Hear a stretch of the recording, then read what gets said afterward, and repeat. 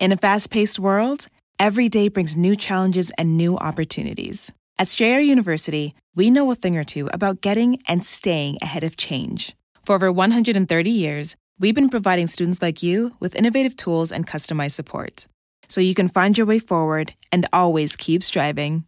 Visit strayer.edu to learn more. Strayer University is certified to operate in Virginia by Chev and has many campuses, including at 2121 15th Street North in Arlington, Virginia. Warning, this podcast contains spoilers for the video game The Last of Us Part 1, as well as spoilers for the first 2 episodes of The Last of Us on HBO Max.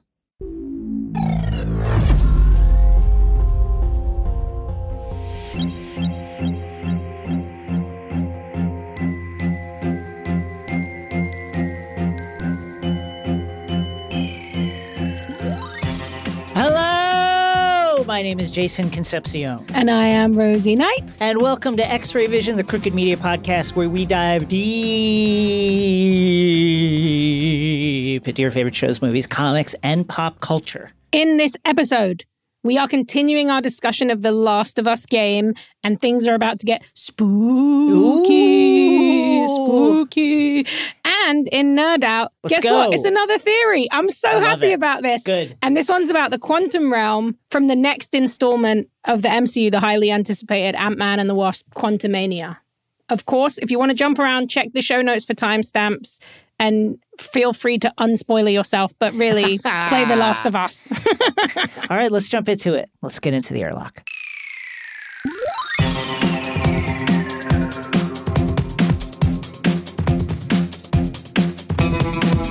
Folks, we're stepping out of the airlock and back into the world of The Last of Us, the first installment of The Last of Us series for our ongoing coverage of Naughty Dog's iconic video game. Of course, some quick facts behind the game. The game was published, Last of Us was published on the Sony PlayStation 3 platform in 2013. Ooh, Development vintage. began it really is vintage. I can still see it. I can still see that beautiful console. I still have one. I still have one. I still have 2 PS4s. Anyway, development began in 2009 after the release and massive success of Uncharted 2. Neil Druckmann is the creative director, and he led development of the game, creative directing the writing of it, and the game is directed by Bruce Straley. Voice acting and mocap performances in this game are fantastic.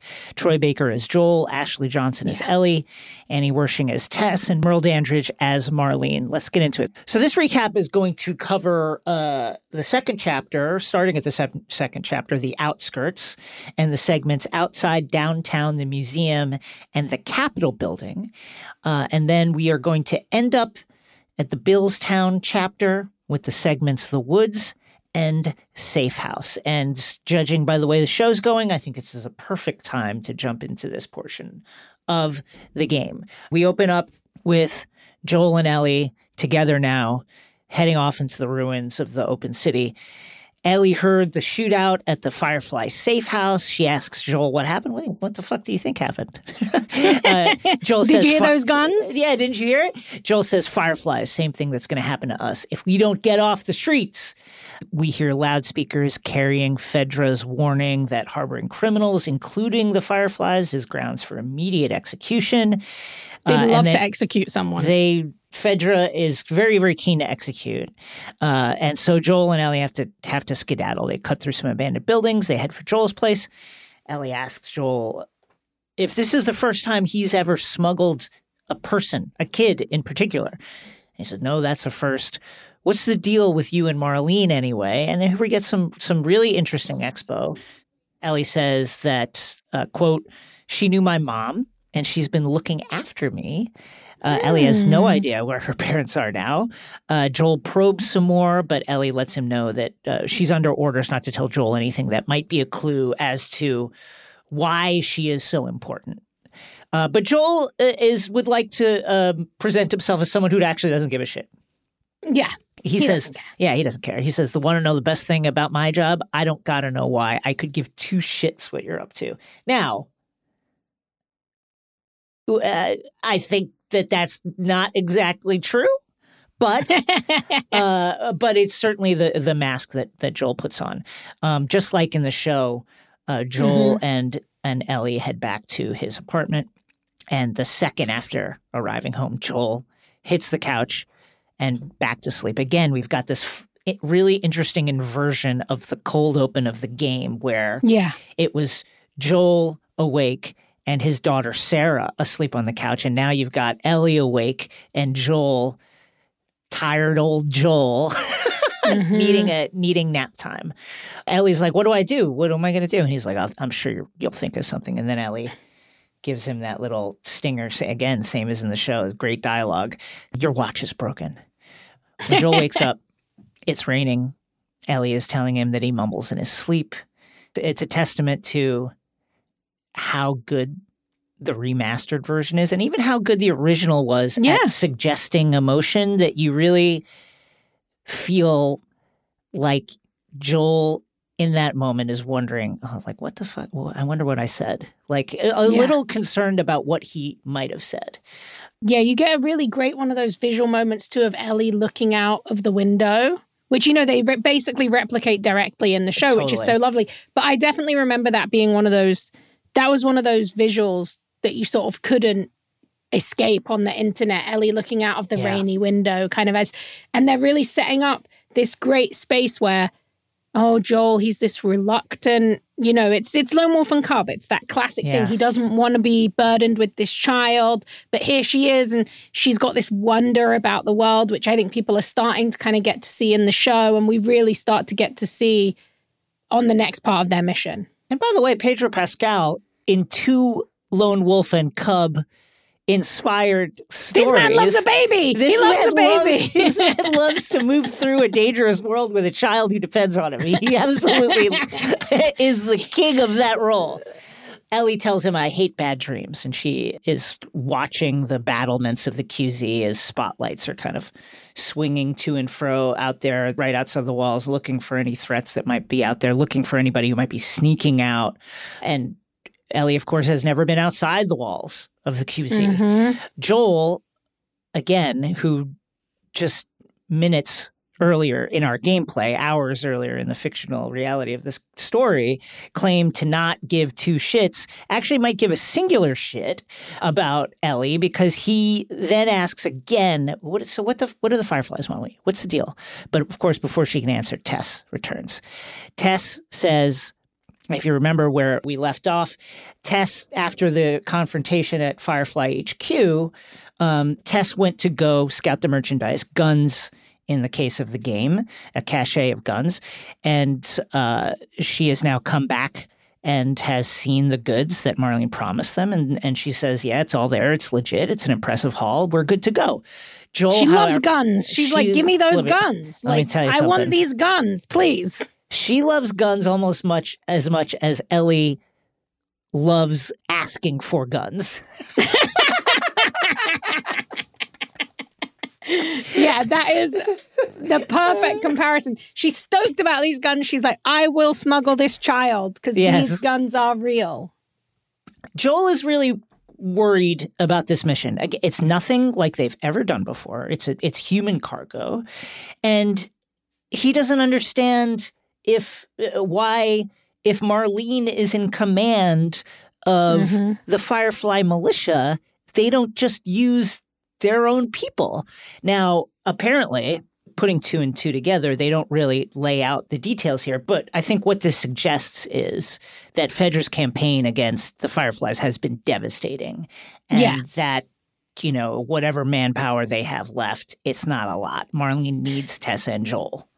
Definitely. And also, there's this implication that the Fedra is, sowing discord among the survivors in the quarantine zone and the Fireflies by kind of creating these violent campaigns that kind of pit the Fireflies as these terrorists, when we know that Fedra are, fascists who are just, executing people willy-nilly. Even though the QZ's great, there's problems on either side. And, the Fireflies and Marlene need Joel and Tess.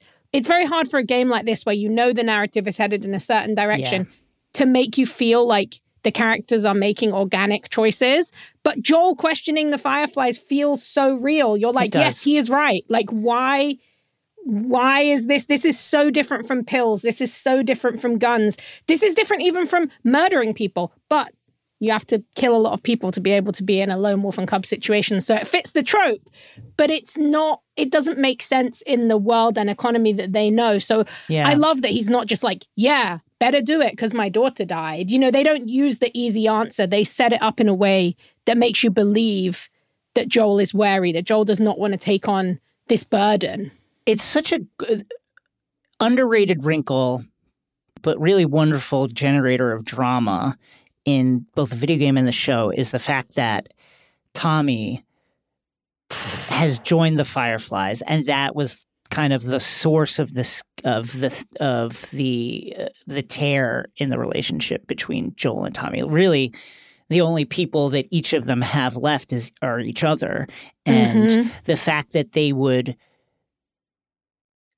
be torn apart like this tells you that it was really a big deal and dramatic, and it makes sense that Joel just would not fucking trust. It's an added, like you said, a great like personal wrinkle that makes this strange, unexpected gun run become something so much more complex. They head out, the three of them together, outside of the walls. They take a tunnel, get out beyond the wall, and now they have to sneak out from under the gaze of the Fedra spotlights and the various patrols, and Ellie is thrilled despite the danger. This is an adventure. Everything outside is like mud slicked because it's a downpour. There's like these huge craters and stuff and lots of wreckage, but she's having a fantastic time. She's never been beyond the walls before. Now, they don't get far in their little sneak before a guard knocks Joel to the ground. There's two guards, actually. It's a two-person patrol, it turns out. They radio in for backup, so now the clock is ticking. They do the thing that they're trained to do by the book, and they test the people they've caught. Tess, negative. Joel, negative. They're about to do Ellie. Ellie knows that she's going to come up infected. She gets her knife out. She stabs the soldier. And unlike in the show, shit just immediately there's goes. No relationship between Joel and these Fedra soldiers in the game. This is just you have to kill him. Yeah, it goes. You murder have to level. kill them. Tess is a murder, death dealing machine, so she doesn't care. Joel is dead inside because of his loss, and so they're dead. And you better get ready because by this point, we've killed a lot of, Robert's men, of drug dealers. Now we're going to have to start killing some Fedra agents. So if you ever wanted to kill some soldiers, it's about to be happening. So Joel takes down the one that Ellie stabbed. Tess takes out the other one. And, it's just interesting to think about. At this point in the game, it's been, not counting the flashback to, whatever year 2003 or whatever year that was. Yeah, the prologue. The prologue. It's been about a day, and your mileage may vary depending on how you play. But Joel and Tess have probably killed 15 people apiece at this point. At least.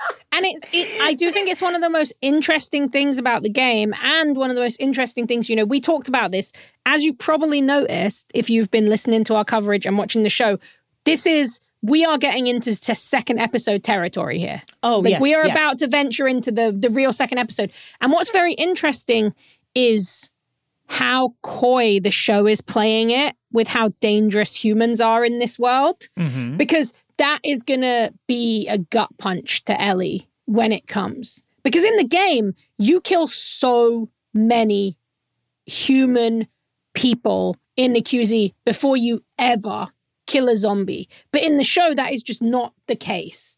We see death, we see destruction. Change. It's such a smart change. Because also, in the game, you have to kill people because that's the nature of these kind of games. It's a shoot 'em up, it's an adventure game, it's kind of a combo, almost a first-person shooter. There's all different things that are built into the gameplay, and that's just the nature of what you need to do. But in the show, it's really about grounding it in this humanity, and also in Joel's journey of coming to terms with how many people and how many zombies, how many clickers, how many infected he has killed. That's what we're getting to see in the show, is a Joel and a Tess who are tired. This is Joel and Tess who have already done the terrible stuff that you have to do in the game, and they're kind of sick of it. And I think it's really interesting. But yeah, here, this is all-out war, Tess and Joel. Ellie is shocked by this. She's like, what? She's like, holy shit, these... Probably realizing she's not in a good position as someone who just tested positive for infection with two strangers who love to kill. She is absolutely shocked by this violence. Joel and Tess realize that Ellie has tested positive. Ellie panicked now because she just watched these two people commit murder, like, without any compunction, without any hesitation at all. And they were adults, armed adults. Were ready to do it. Pulls up her sleeve and she's like, look at this bite. It's 3 weeks. It's 3 weeks old. It's healed. Like, have you ever seen this before? Like, I'm not sick. Do I look like a zombie? I'm not going to get you sick. And Joel has, like, heard this before. He's heard about people who've claimed to be immune before. He doesn't buy it at all. But they can't come to a decision in that moment because Fedra, the backup, is here and they need to get out of here. So now they're back in that little moat proper, dodging the QZ forces, dodging the spotlights. Soldiers are everywhere. This is a really, really fun and tense, sneak-heavy portion of the game. Yeah, and this is like really that moment. We kind of touched on it in the last episode when we were talking about this. But this is that moment where your gameplay strategy is going to start to come into play. Because I tried to go hot and heavy, killing every soldier I saw, and I died so many times. They set you up by the opening of the game being all about kill, kill, kill, kill, kill. Then you get here and you learn actually so often the easiest way to survive is to not kill and to use stealth and to sneak. And if you need to sneak up on someone, grab them with a triangle and strangle them with a square. You know, like we've done it many times at this point. But like, I think get that shank out. Yeah, get the shiv, pop, pop, pop. But like, it's a really good tone switch, and it's one of the smart storytelling where it almost kind of it sets you up for one thing and then pushes you into a totally different style of gameplay. And this is such a fun, spooky segment because you're kind of, if you get caught by the massive spotlights, then they'll find you and they send more soldiers, and you really got to be sneaking. And it's not just you, it's Tess, if Ellie. And sometimes if you get seen, then they'll get seen and you have to kind of help them escape. Extremely tense. Whew. So you got to be stealthing. That's the best tip here. Stealth, stealth, stealth. X-Ray Vision will be back. Chapter 1. Wayfair welcomes you to the neighborhood. Our hero, Titus Burgess, ambled down the stylish street of an enchanting utopia. A woman waved from a chic lounger. Welcome to the neighborhood, she said, where Wayfair helps everyone create a home they love. Titus stared in awe. Bohemian Boulevard, Trendsetter Terrace, Mid-Century Circle. Titus. You're reading the Wayfair catalog. Oh, you'll love Chapter 2. Wayfair's fast and free shipping saves a potluck. Wayfair, every style, every home. Hey, look at you. Florist by day, student by night. Student by day, nurse by night. Since 1998, Penn State World Campus has led the charge in online education, offering access to more than 175 in-demand programs taught by our expert faculty. We offer flexible schedules, scholarships, and tuition plans to help you reach your educational goals online. Penn State World Campus delivers on your time. Click the ad or visit worldcampus.psu.edu to learn more. That's worldcampus.psu.edu to learn more.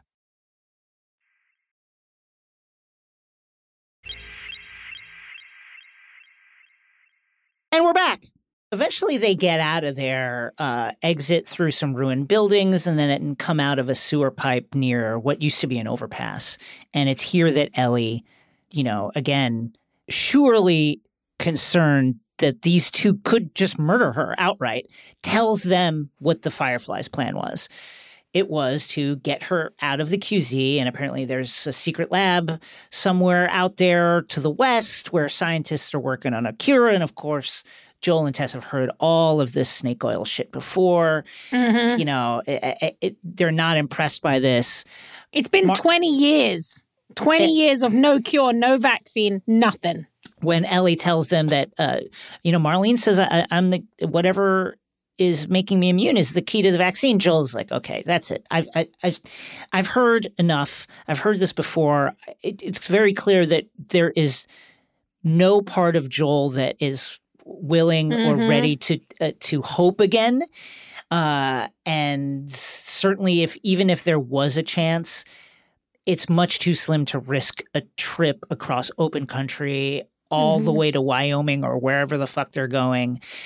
Tess, however, maybe somewhat surprisingly wants to try, although in the game, unlike in the show, it reads more as self-interest. Hey, yeah, she wants the guns. She wants the guns. What she was promised. But this is the best thing about a good adaptation, right? Is that it adds context to something that you already love. And if you don't love the adaptation, the other thing still exists. But I think in this case, when I've been replaying it, I was just from what I've seen in the show, Tess's decisions were seeming like they had this extra weight to them. Like maybe it was a little bit of hope that she was scared to show Joel. It wasn't just these guns, which she was going to get from Robert anyway. So like suddenly she has to do this whole extra mission. Why would she want to do that? Why wouldn't she be just as reluctant as Joel? I love that it kind of adds this elusive kind of like moral complexity to her choices. But yeah, when you're playing from what you've seen of Tess, you think it's the guns. She wants those guns. She wants what she's and the State House is the Capitol. Capitol building's not far away. I agree with you, and I feel like in the game, back up in the show, the relationship between Tess and Joel. I think you're exactly right, and I think episode 2 supports this, and that this idea that Tess was really the more hopeful one all along, but it was hiding that part of herself from Joel. Yeah. Because she just understands that Joel, like when she snaps, we talked about this in our Wednesday episode, when she snaps and says, can you just take the good news for once? You understand in that moment that her frustration with Joel for never hoping, for never, holding out any kind of wish that the future could be better really kind of wears on her, but she's been keeping quiet about it. In the game, they're two peas in a pod. Like it's Tess. And it seems like she's the leader, she's the beacon, and Joel's kind of this empty vessel just following her. He is just lost, and he just wants to do anything in the game that will deaden the feeling of loss and tragedy that he's carrying around, whereas Tess is just a creature of rage, just lashing out, killing everybody. A good change, I think, from game to show. It's a really nice expansion on someone who was essentially a side character. Yeah. That was given so much more weight that even people who knew Tess's fate expected her to last longer in the show than she did. On the trek to the State House, we learn from Tess and Joel's conversations that the military bombed Boston and most of the big cities in a kind of vain attempt to stop the infection, although I guess you could argue in Boston it kind of worked. It worked, but it kind of just pushed the infected inside. Yeah. That's kind of... And also, I will say, this is the moment in the game and in the second episode, this is when... If you've played the game and you're watching the second episode, or if you've watched the second episode and now you're playing the game to catch up, you're going to start acting like Leonardo DiCaprio in Once Upon a Time in Hollywood and pointing at the screen and going, oh, because they are just absolutely just, it's so wild to see something so directly adapted, not just in visual aesthetic, but in writing, like to trust the writing of a video game to carry in a prestige TV show and to hear these lines. It's just so cool. Yeah, I agree with you. Eventually, they get to the Capitol building, and it's here that our heroes encounter, and you as the player encounter your first clickers, the first like really, really dangerous boss level enemy. They are dangerous. They are super aggressive. Of course, they cannot see, but they have pinpoint acoustical qualities akin to sonar and bats, and if you make any kind of noise, they will immediately key in on you and they will fuck you up. So now you as the player, moving Joel, have to move through these ruins in dead silence, and this is when, in the game, you will probably begin to really lean on distractions, bricks, whatever, to kind of throw and lure the clickers away. Picking up like melee weapons to fight them with, like pieces of wood, pipes, stuff like that. Now, There was in our Discord, we've been discussing this Kotaku article that takes the opinion that The Last of Us would be better if it was more like the game, basically saying, why isn't there more crafting? I'm paraphrasing, and the piece is worth reading as a kind of perspective. Why isn't there more crafting? Why don't they turn a Coke bottle into a silencer? Why don't they throw bricks to distract? I take the point, but I actually love the way the clicker encounter went down in the show. It just felt like much more grounded. First of all, there are so many more things in the world. Yeah. Literally everywhere all around our characters that could have been used to distract the clickers. When Joel runs past the display case and pushes it over, you can't do that in the game, right? You can only interact with like fucking bricks, bottles, and pipes. Yeah, things you can basically add to your your pack. I think that's a really great point. And also, I do think personally that there are so many moments, especially in the second episode, where we see like Joel binding up Tess's foot, which is essentially the same as using a med pack. Yeah. We see Joel boosting Tess. That's what I was going to say, which is such a big moment. And sometimes you can get glitchy if they don't give you the boost option, So I was really liking that. I believe as we get further into the season, we will definitely see multiple like brick and bottle moments. Even they won't be like, no one's going to be collecting them and putting them in the pack. But do I think that we'll see Tess or Joel use a bottle and slash a brick? And do I believe that we'll probably get some kind of modded melee weapon that is kind of like you would make in the game? I do. I also think that they translated the tension of the clickers so well, because like as we're about to get into, so you can see the state house in the distance, but you're not quite there. You've gone through an office building. That's where you first meet them. They're terrifying. You can kind of sneak around them. We're about to head into like we got to climb outside the office building on this terrifying like window washing carriage. Then you're going to go into the subway. There's multiple different parts because this is a game and you want to get that long-term gameplay. But in the show, they just send you right into the museum because they know that they need to have that impact. And instead of the tension of you must craft something, the tension there just all comes from the cinematography and the hiding. I think that's exactly right. And again, people can have different opinions about and the best thing is the game still exists. Yeah, the game. So you can still go and you can still craft and you can still experience that part. But I'm not sure as a viewer that the experience of watching our characters stop for 20 minutes to tape a Coke bottle onto a gun is like the best, most thrilling television like that you could watch. You want to watch them get right into it. And so I agree with you. I think all the changes they've made have been for the better. And I actually think, this is a conversation for another day, but I think one of the reefs, so to speak, that the ship of video game adaptations has crashed on over the years has been this idea that we need to translate the game to the other medium. We need to translate the gameplay with fidelity, right? We need to we need to have that moment in Doom where all of a sudden the rock goes into POV first person and you see the gun. No, you don't need that. You really don't need that to tell the story. The trio navigate to a window washing carriage still hanging from its cables after 20 years. Great visual moment. Really fun moment. And then eventually to a subway station, which is just absolutely fucking riddled with infected. You've got to be shooting some monsters in the head. Actually, I guarantee you will die. You will die so many times. But this introduces probably my favorite crafting thing, which I do believe we'll see in the show at one point, which is the Molotov cocktail. Yeah. And it's so cool because when you're in the subway, you learn how to make a Molotov cocktail and you collect the bits to make it, as this game is very much about collecting, which is kind of funny because it made me realize how much it's like a cozy game. It's like Murder Animal Crossing. It's like you have to collect all the things to do your recipes. But when you have the Molotov cocktail, the best, most satisfying part of the programming of this game is that if you hit a clicker with it, it will draw any other clickers with its scream. Yeah. So you can kind of draw them and use it to sneak past.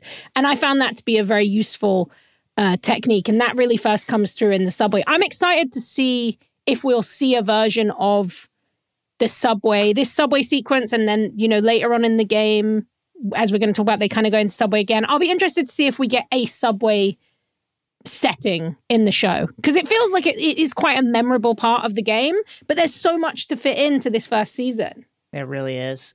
In the subway station, they find a body of a firefly.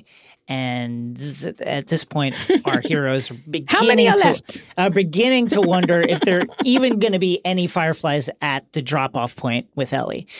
Tess leads the way. She gets them through a shortcut through other ruins that take them to the place they need to go. Joel gets a one of those rolling garage doors open just in time to avoid a horde of infected. You got to fucking be tapping it. You got to be holding. And here is where we get some fun modding. If you're playing, you get to now.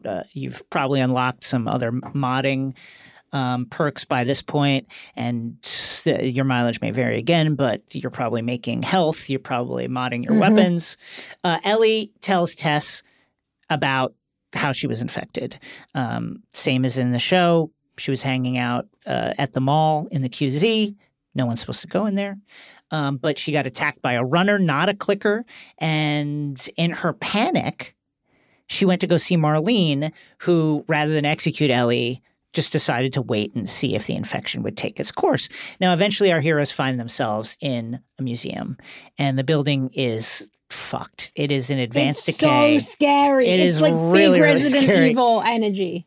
It is collapsing around them in different stages.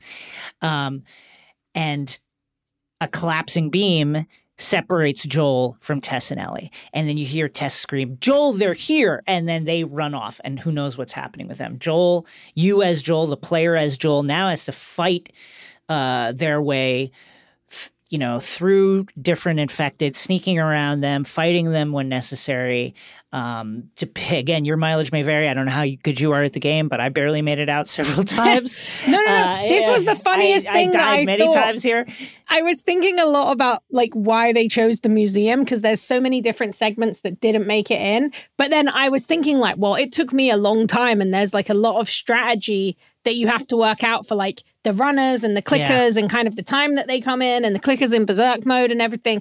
And I was like, oh, this is in there because I know that no matter how good you are at games like this, you Googled how to get out of the museum 100%. At least once. Every single person who played this game did that. And by the way, here's another thing that hasn't been adapted for the television show. Joel's incredibly precise ability to hear where enemies are through walls. I love this. Yeah. He needs to be doing this more in the game. He needs to be doing that more. After the fight, Joel and Ellie share a moment, looking at the State House. They're on the roof now. There's a fresh sunrise. It's beautiful. Tess is like, "Hey, let's fucking go, guys. Let's pick it up." Joel says, "Yes, ma'am." They come across more firefly bodies. Now, one of them is carrying orders, which you as the player can read, and indeed you should. They say, quote, "Ensure no military presence before moving the girl to the next safe house." And then scribbled in handwriting underneath the typed orders, quote, "Make sure the girl is well fed and in good health. Her safety is of the utmost importance." Now they're moving through Boston Commons, which is like a flooded swamp now, and eventually they get to the State House. They find all the fireflies dead. Tess searches the bodies, hoping that there's a clue, a map, something that says where they're going so that they can finish this deal and get the guns and all the, who knows what else. Where's that lab? Ellie just says somewhere out west. She doesn't know. Tess and Joel now argue, and just like in episode 2, Tess reveals that she has been bitten somewhere in the museum during that fight. Oops, right? She says. Tess grabs Ellie's arm, rolls Ellie's sleeve up, shows it to Joel and says, "Look, that's a 3-week-old bite versus my bite from an hour ago. This is real. This is real, Joel. This is fucking real. You've got to get this girl to Tommy's." And it's... So a truck of Fedra show up at this moment, but it's actually really interesting. I find myself wondering if that truck doesn't show up. I kind of think Joel says, "No, I'm not going." Yeah, no, I think so too. I think that Joel would have probably waited, or he would have had to. Tess would have had to shoot him, or he would have had to shoot Tess. He wasn't going to leave. This is this is just going to be another unrelenting loss. Yeah. I certainly don't think he escorts Ellie any further west. With Tess out of the picture, I think he goes back to the QZ and just decides to become an even more aggressive and dedicated murder, smuggler, criminal to kind of like numb the pain. Like you said, he's the next Robert. Yeah, I certainly don't think he's going to be like, yeah, what the fuck, I'll take Ellie. I also think it's really interesting because that in that moment, that's the first time that we see Tess have hope. And it's just before she's about to die. She's like, this is real. Get this girl to Tommy's. Like, the implication there is like, you can fucking save the world. Like, this is the cure we've been waiting for. This is actually real. I feel like when they were making this show, I feel like Druckmann and Mazin and the crew, they were probably... That was the moment they probably took to expand on Tess's character because it feels so true to who she is in the show. And then we get this really interesting moment because, like you said, Fedra. I love that they changed this in the show to the infected. I think it's really effective. We've seen the evils of Fedra, but in the game, it is horrific. Tess spends her last moments begging Joel to take Ellie. And then when he does, and they exit the area, holding off the Fedra troops, she dies in the process. You hear her screaming as you run away, and you hear them shooting her. So Joel takes Ellie through a door, and now you're on the other side of it, like in a large foyer or something. And Ellie is absolutely shocked that they left Tess. She can't fucking believe it. She's like, we left her to die. She's just met Tess and watched Tess commit a murder. And it tells you a lot about Ellie. Again, we mentioned this in our previous episodes about the show and the game, how Ellie is the only person that you encounter in this world who actually cares about other people and is like, values life, just baseline. Just baseline is like, we can't just leave her. I know she was infected, but we can't just leave her to die. And I think that it's important to remember that as we move towards the ending of the Last of Us game, because everything we know about Ellie in this game is that she wants to help people. And if given the full information about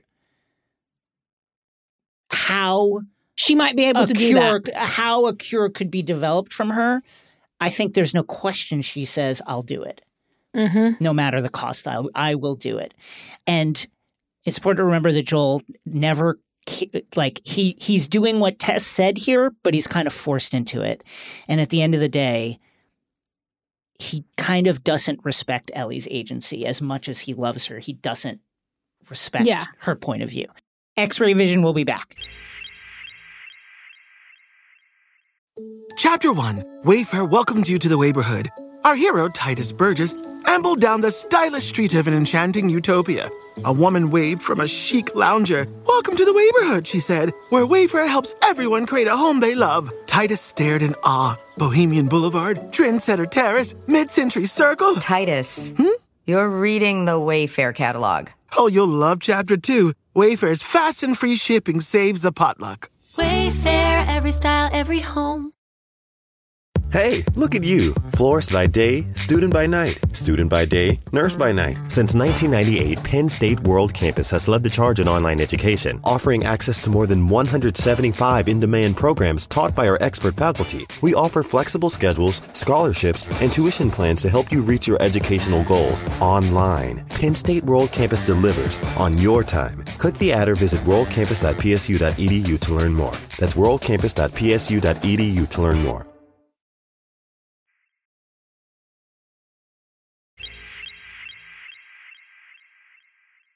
And we're back. Joel and Ellie have to evade the Fedra to escape the State House and this more fun action. It's here that the player, as Joel, acquires the hunting rifle for the first time.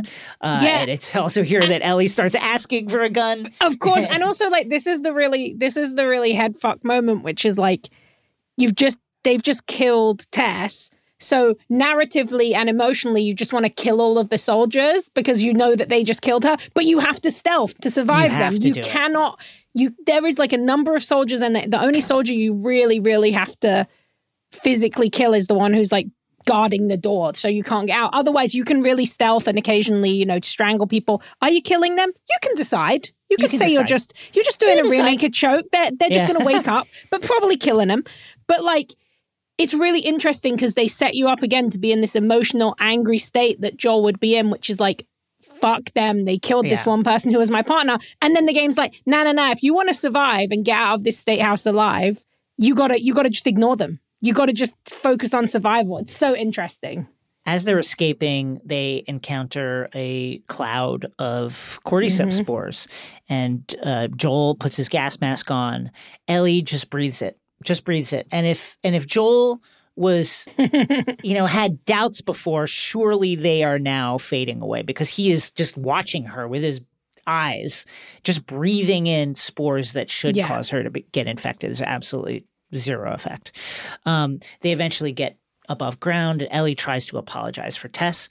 And Joel says, here's how this is going to play out. You don't talk about Tess ever. Matter of fact, we can just keep our histories to ourselves. Most importantly here, Joel stresses to Ellie, and she's heard this before, but now it's Joel's turn to tell her, that she can't tell anybody about her immunity because that will probably mean her death. And also, by the way, you got to do exactly what I say. You've never been out here before. You don't know what it's like.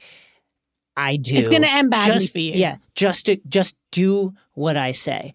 Joel, in need of a next move, a vehicle would be helpful, decides to steer them towards a town called Lincoln, an independent town where Joel says, quote, someone owes him some favors.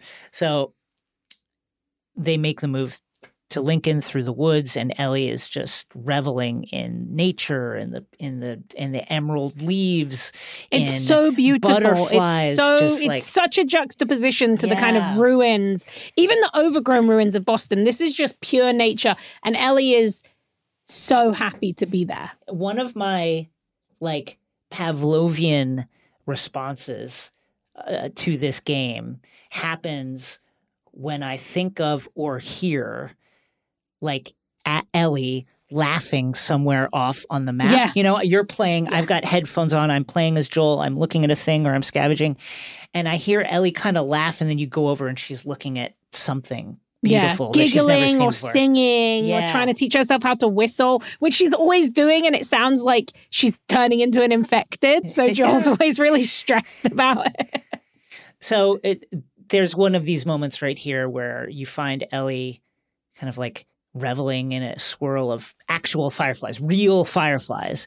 And then she says, sorry, I lost myself there for a moment. It's a wonderful, really magical moment. Now, apparently this town is inhabited by one guy. His name is Bill. He lives somewhere in the town, which is riddled with booby traps all along the way. Now, they can see kind of a signal fire or something, maybe half a mile, maybe 3/4 of a mile into the town, and that's probably where Bill is. There's a moment here where Joel and Ellie have to be briefly separated, which is really fun. Now, on the way to Bill's, Joel tells Ellie about Tommy. He says that Tommy is, I don't know, it's unclear at this point, what his status with the Fireflies is. Yeah, he was maybe a former Firefly. Yeah. He was a Firefly once. It's unclear, but he was there, and that makes Joel believe that he'll know what to do with Ellie. Yeah, Tommy will know what to do. Meanwhile, Ellie continues to, communicate wonder about everything she's seeing. They pass by an old garden store. And you can dig around and get crafting stuff, and Ellie just fucking loves garden gnomes. It's so cute. She says, man, I had an art book filled with these. I always thought they were super cute. And then later she finds an arcade game. With a cool Wolverine style character on the front. At abandoned pizza parlor. And he's like, did you play this? How do you know this game? She's like, no, but I had a friend that knew everything about this game. Apparently there was a character called Angel Knives, whose Mortal Kombat-esque finisher combo was a gut kick decapitation. And she's like, I wish I could play it. So as we noted, Bill's town is just booby trapped to the gills. Landmines. Tripwires. Deadfalls. The deadly everything. Tripwires. Yeah. He is a guy who knows how to acquire things, which has made him helpful to Joel and Tess in the past. And of course, they're hopeful that he'll be helpful to them now. Here on a bread truck heading into the town, Joel finds a bow and arrow, which is probably the thing I use the most in the team. It's really good for headshots. Yeah, it's great. Oh my God, as Saul said, a bread truck! Exclamation mark, exclamation mark, exclamation bread mark. truck, folks. It's bread! Careful. Careful, don't eat that bread. Ellie is like, hey, I'm good with the bow and arrow. It turned out, by the way, as the game progresses into the sequel, that she is quite good at it. Yeah, not untrue. Not untrue. But of course, Joel is certainly not ready to trust this girl he just met with a deadly weapon that will probably end up stuck out of his back if he gives it to her.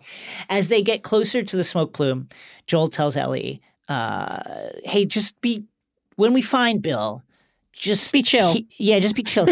He's weird. He is not going to be trusting of strangers. And he says, he closes by saying, he's a good guy, but, let me do the talking. Ellie agrees. Joel leads Ellie to what looks like an old mechanic's garage, and here is where one of Bill's traps strikes with a really, really dangerous and cool effect. This is one of one of the most unique sequences, action scenes in this game. It is really fun. So there's a loud bang, a rattle of chains, and next thing you know, you as Joel are upside down, hanging by your leg from the ceiling, ensnared in one of Bill's traps, anchored on the other side by a refrigerator. Joel is like, Ellie, get on top of the refrigerator and cut the rope and cut me off of this. Now, while Ellie is doing that, of course, the infected are coming. They've been drawn by the sound, and they are swarming everywhere. And so now you, as Joel, hanging upside down, have to shoot these infected really as best you can with your limited ammo. And there's it starts off with runners who you think you can deal with, and then the clickers come. It is so intense, and Ellie's probably going to die a couple of times before you succeed. Oh, for sure. Even if you're playing on easy. And folks, the cutting takes fucking for Ellie. It does, because and it's two sections. Yeah. First, she starts cutting it and it kind of falls and then she has to properly cut it, and that's when the clickers start and you're really fucked. You're in trouble. And now the clickers are here, the infected, the fast ones are here, and they're chasing Ellie all around the fucking garage. Joel is like, hey, come over here, look at me, doing his best to draw their attention and shoot them and reload. Finally, Ellie cuts the rope. Joel lands head first on the ground with an infected on top of him, and you're thinking, I'm getting ready to jam on this square, baby. I'm going to be hitting this square button. But the infected is killed, and you look up, and there is Bill. And it's, shades of 28 days later, that moment where they, chased by the infected, go into the apartment building. They're drawn by the lights. They crawl to the top of the stairs, and it's Brendan Gleeson in a full butcher smock and a gas mask. Is you have the gas mask, and Bill has this long hair. He's going to be played by Nick Offerman in this series, which I think is a very exciting casting. So it's a really good, scary moment. You think there's relief, but you're not really relieved when you see him. In the game, Bill is voiced by W. Earl Brown, who you might remember from Deadwood. Another classic. The fantastic show Deadwood. Bill leads them to relative safely, with the infected always just a step behind, and you're having to fight your way out now. Really fun segment. Eventually you get to something like a safe house that's a brick building that's been kind of reinforced with metal plates. Ellie is like, oh man, thank you so much for showing up when you did. And that you really saved our ass. And then before she can really even finish that, Bill has her handcuffed to a pipe. And he's got his gun out, and his gun is on Joel. Who is this punk? What is wrong with you? Why would you bring her here? Now, honestly, fair play to Joel. Yeah. I would be pretty fucking paranoid too. And Bill rightly says, hey, you come here. You come to my house. You set off all my traps. You damn near break my arm. What the fuck is going on? And who is this girl? Ellie's fierceness, which has been hinted at before in flashes during the game, most notably that the first meeting of Joel and Ellie, flashes now. She says, I'm none of your goddamn business, and we're here because you owe Joel some favors, and you can start by taking these things off. She means the handcuff. And Bill is like, favors? What the fuck? What favors could I possibly oh, Joel. And here we get Joel's ask. And Joel's ask, honestly, is pretty... it's pretty shocking to hear. He's like, I need a car. He's like, hey, can I just have like a car? Not just a battery, just a whole car. Can I have a working car? Sure, you don't need that. A live battery and some gasoline. Not too much to ask. Yeah, not too much to ask. Bill is like, first of all, if I had a working vehicle, why the fuck would I give it to you? And two, no. Ellie, completely ignoring Joel's earlier warning to like not get into it with Bill, gets into it with Bill. And Joel has to be like, hey, and settle her down. Joel then notes, hey, there's a lot of like wrecked cars around here. Like, you're very handy, Bill. You could like assemble something. And Bill has that kind of know-how, and he kind of comes around and decides to do it. He shows Joel and Ellie a map of his town showing important locations. He says, okay, here's what's going to happen. Joel, you and Ellie, for all I care, I don't give a shit, gather the stuff that I need from these places marked on the map, and then bring it back, and, we'll see what happens. Maybe I can put together something that runs. But after this, he says, I owe you nothing. And he gives Joel the handcuff key to unlock Ellie, and he leads them through the booby-trapped town. Bill is like, where's Tess? You guys are thick as thieves usually. Where's she at? Joel is like, oh, she's not here. And this is just a simple drop-off job. The stuff Bill needs is on the other side of his town. So the first place that we stop is the armory, which is a very useful area for the players because now you're restocking on ammo, on fucking health, on shit, bricks, fucking pipes, which up wood. Until this point you've only been able to do by shivving your way into like random locked rooms, which wastes one of your weapons that you really need to kill clickers. So it's a double-edged sword, but this is a great moment of relief. They're lulling us into a false sense of security with some extra weapons. There's a great moment that tells you who Bill is, right? There's an infected that has been ensnared in one of his traps, and Bill is just casually like, hey, you didn't answer my question about where Tess is while decapitating this infected, like so good. There's another here as they're moving through these kind of like dead vehicles in the middle of the street. There's another infected swarm that you as the player have to fight off. Really fun moment. And eventually they get past that. Bill tells Joel about why he chose this town, because Joel is like, this is you're kind of vulnerable here, no? And Bill says like, no, because the infected are really predictable. And he says, and this will be, again, every zombie movie. Great foreshadowing. Every zombie movie has this hypothesis. Bill says, quote, it's normal people who scare me.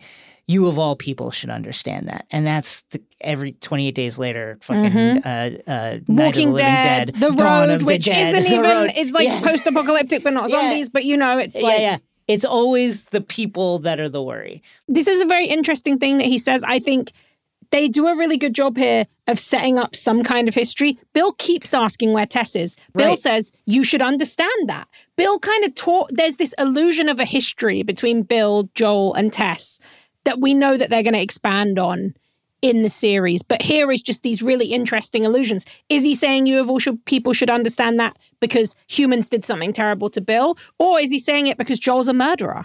It's a really interesting bit of writing. At the armory, Ellie, yet again, is like, hey. I need a gun. Give me a gun. I'm ready for a gun. Please, can I have a gun, sir? Bill and Joel have a side conversation. Bill is like, hey, just quick FYI, like, I think that this is crazy what you're doing. Don't do it. and I think you should take this girl back wherever the fuck you found her and leave her there. Again, interesting moment, because like Bill is this kind of prepper survivalist who doesn't give a shit, who doesn't owe Joel anything, but then suddenly wants to share his insight into this relationship with Joel and give him this warning. It's so interesting. Bill later tells Joel that, once upon a time he had a partner, someone he had to look after. I highly suspect that we're going to learn more about this in the show. This is all we kind of get of this in the game. And if episodes 1 and 2 are any guide to the kind of philosophy that Mazin and Druckmann have taken with this adaptation, it's that they're going to pull on these little threads that are left hanging in the video game narrative, and they're going to flesh them out. So I would not be surprised to see that. But he says, that slowed me down. Being with another person, being attached to another person, it put me in danger. So he doesn't really say what happened, but he's essentially says that he ditched this person. In what manner that ditching took place, we don't know. I will assume that we were going to find out Sunday night. Joel is like, okay, enough lectures. I'll take a shotgun. He takes it. Bill then shows Joel how to make a nail bomb out of a soup can, which is a very new wholesome, and wonderful something you need. Fantastic and useful recipe for Joel's crafting menu. And then Bill tells Joel where they're going. There's a Fedra truck on the other side of town. They used to come through here. They come through here regularly, scavenging, looking for things. And that Fedra squad was overrun by a horde of infected, and the truck is still there, and it probably still works. Probably still has a working battery, too, because it wasn't that long ago. Joel is like, okay, this might work. And the trio head off through a church, out a stained window, toward the local high school in the Fedra truck, and we'll pick it up in Chapter 3 of our Last of Us video game. Dun, dun, dun. Dun, dun, dun. And it feels like just the right place to stop because, again, it feels like we're heading right into what's going to happen Sunday night. It feels, I will say this is a very good point that we're at because you can listen to this without worrying that episode 3 will be spoiled for you. That's what I will say. We are going to get that expansion Jason talked about. And oh boy, I can't wait to talk to you about that episode. Up next, Nerd Out.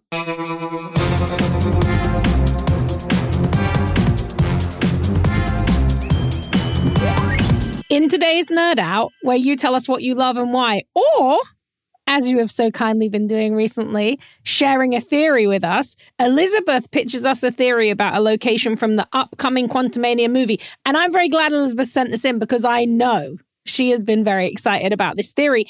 And Jason, I'm going to let you read it because I think this is a very astute suggestion. I think so, too. I think there's something to it. Morning, Rosie and Jason. Hello. Okay, so here it is. It starts with Quantumania.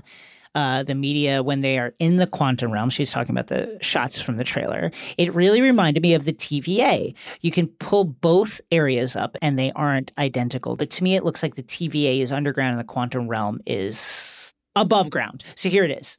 The TVA and the quantum realm are the same place. Furthermore, there's a possibility that TVA was set up in the quantum realm to contain Kang. And that's why he needs so much help to escape. So from here, you can open up the ideas of, like, is it the Illuminati who helped lock in Kang? The possibilities are endless. Enjoy. Elizabeth, I like this a lot. Yeah. I think that there is something to it. I think that there's something to whatever it is that Loki unleashed, that was unleashed at the end of Loki. It created this branch universe where Kang is free, quote unquote free, and it would not surprise me at all if, for instance, when Loki comes back at the end of the very stinger of the final episode of season 1, and we see the statue of Kang, I bet you that takes place after Ant-Man and Quantumania. Ooh, I love that. That makes a lot of sense. And I will say, I remember that I think that this visual nod that Elizabeth is seeing is not unintentional. Because do you remember when they went to the world at the end of time, like where He Who Remains lives? Yeah. Everyone was like, oh, this kind of looks like, what we were, the quantum realm, the microverse. It looks like it could be in there. So I think there's a definite connection. I also think it would make sense that if Kang established the TVA in, the timeline as we know it, the one version of Kang, that would mean that any Kang would have the knowledge to establish the TVA, or maybe one of the Kangs who is trying to stop Kang the Conqueror, we're guessing, who's in the quantum realm, could have established a version in the TVA. I love your read that that Loki season 2 takes place after, and that's what we're seeing. Because I want Kang to get out. Yeah, I want to see every Kang. I want to know where he is. And we just have to say here that I'm very happy to see people finally saying what I've been saying all along. That the 10 rings are obviously in the Ant-Man and the Quantumania trailer. That looks like that kind of thing. And also, can I just say, I know no one else is saying this, but I am saying it. I wrote an article about it. Please. Phastos obviously made the 10 rings in Eternals. We saw it. It's the same circle. Yes. Like there is a connection between these different artifacts. And we're going to find out. It's only a couple of weeks now. I can't believe it. Just a few weeks. Thank you, Elizabeth. Yes. Yeah, if you have theories or passions that you want to share, and we know you do, you can always hit us up at xray@crooked.com, instructions in the show notes, and then we'll read them out and talk about them. Especially, we love to hear a theory, so send them over.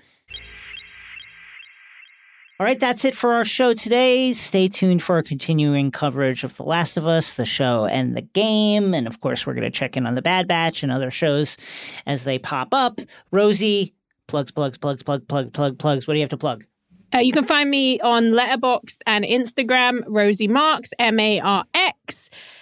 I've been writing about Last of Us at IGN. I will have some really cool Ant-Man Quantumania stuff coming out. And obviously, you can hear me here because this is really now the home of most of my theories and my outrageous tinfoil hat thoughts. So yeah, just check us out every Wednesday and Friday. Wow, double vision. So lucky. Catch the next episode on Wednesday, February 1st for more of The Last of Us on HBO. And remember, we're bringing you two episodes a week.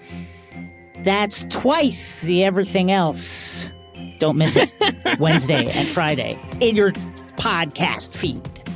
And if you want to read a transcript of the show, they're posted beneath the show notes on the Crooked website for each episode within 48 hours of release. And do not forget, subscribe on YouTube, where you can now watch full episodes of the show, including us in the Crooked studio together IRL. Please follow at XRVPod on Twitter and join our Discord. Lots of you have been joining. It's great. Tons of amazing people in there, fans of all kinds of media, all kinds of cool spaces in there to hang out. And me and Jason are in there. And if you're loving The Last of Us, we've been doing some really fun watch-alongs. Speaking of the Discord, in our Discord, we're giving away a really cool Last of Us activation pack. It is a Last of Us branded Carhartt backpack containing a Last of Us Carhartt jacket, much like which the is jacket really Joel's cool. wear. It's really cool. A little toolkit so that you can craft your items and weapons. A poster, a QR code that allows you access to unique The Last of Us social media filters, and more stuff in there. It's really cool. Join our Discord and head over to the giveaways channel to learn more and to sign up. And we'll be doing a random draw next week in our Discord to see who will receive that really cool Last of Us activation pack. 5-star reviews, 5-star ratings, 5. We gotta have them. We need them. We love them. You gotta give them to us. You gotta deliver them. You gotta do it. Here's one from Greenman. Always upbeat and fun, thank you. Thank you. This podcast is always upbeat and fun. The point of view is always why you should like a movie, TV show, comic, etc. and never tear it down. The hosts and guests have encyclopedic knowledge of geekdom, and it is fantastic to listen to. Thank you, Green Man. Thank you. That's definitely it. X-Ray Vision is a Crooked Media production. The show is produced by Chris Lord and Saul Rubin. The show is executive produced by myself and Sandy Gerard. Our editing and sound design is by Vasilis Fotopoulos.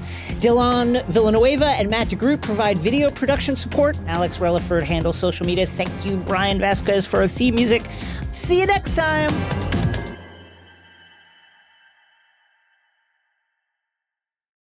Chapter 1, Wayfair welcomes you to the neighborhood. Our hero, Titus Burgess, ambled down the stylish street of an enchanting utopia. A woman waved from a chic lounger. "Welcome to the neighborhood," she said, "where Wayfair helps everyone create a home they love." Titus stared in awe. Bohemian Boulevard, Trendsetter Terrace, Mid-Century Circle. Titus, you're reading the Wayfair catalog. Oh, you'll love Chapter 2. Wayfair's fast and free shipping saves a potluck. Wayfair, every style, every home. Hey, look at you. Florist by day, student by night. Student by day, nurse by night. Since 1998, Penn State World Campus has led the charge in online education, offering access to more than 175 in-demand programs taught by our expert faculty. We offer flexible schedules, scholarships, and tuition plans to help you reach your educational goals online. Penn State World Campus delivers on your time. Click the ad or visit worldcampus.psu.edu to learn more. That's worldcampus.psu.edu to learn more.